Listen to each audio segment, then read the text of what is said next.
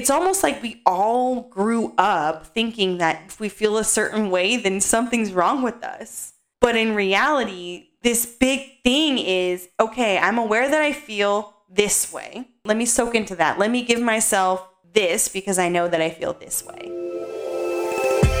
Welcome to Divine Cultivation. My name's Morgan Burton, and I'm so glad you're here. Together, we get to be fun, feminine, freaky, wild. We get to allow ourselves to be seen and cultivate who we naturally are inside ourselves. We get to embrace who we are. And in doing so, we have a full community that gets to see us and love us and support us and share our stories together. I'm so glad you tuned in because we both know you could have been listening to Drake's new album. And for my moms out there, you could have been listening to Baby Shark. So glad you're here. Let's get started.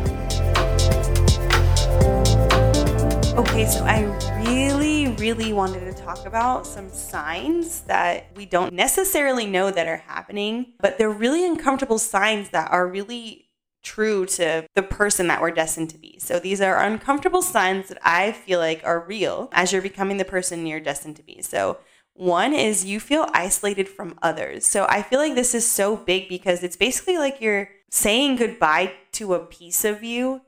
And because you're saying goodbye to a piece of you, it's like an awakening to new thoughts and new actions and new behaviors. And in order to really integrate the new version that you believe, you have to really separate yourself from your surroundings. Two is you realize you have some internal issues and really want to fix them. It's almost like the light bulb turns on and you're like, oh, so that's why I did that. How can I learn from these decisions that I've made? Or it's like, I'm now aware of the reason why I made certain decisions. How can I fix them moving forward? And you don't find as much drama or turmoil in your life as you did several months ago or even, let's say, years, because it's like what you thought mattered doesn't actually matter anymore.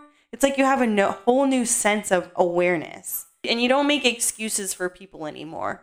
You take full acceptance that your life is your own and that person's life is their own. So if that's what they want to be doing, then let them do that. But it's no longer your responsibility to people please for them. You give yourself a mental break by reminding yourself that it's okay to feel how you feel. It's almost like we all grew up thinking that if we feel a certain way, then something's wrong with us. But in reality, this big thing is, okay, I'm aware that I feel this way. Let me soak into that. Let me give myself this because I know that I feel this way, right? Okay, so for instance, I know that I'm feeling overwhelmed and exhausted at the same time. So I'm going to take a break, go take a bubble bath, relax, and come back to it tomorrow. It's like fully aware of how you feel and how you can make yourself feel better, right? So those are, quick 5 tips to just really become self-aware that yes, they're uncomfortable feelings,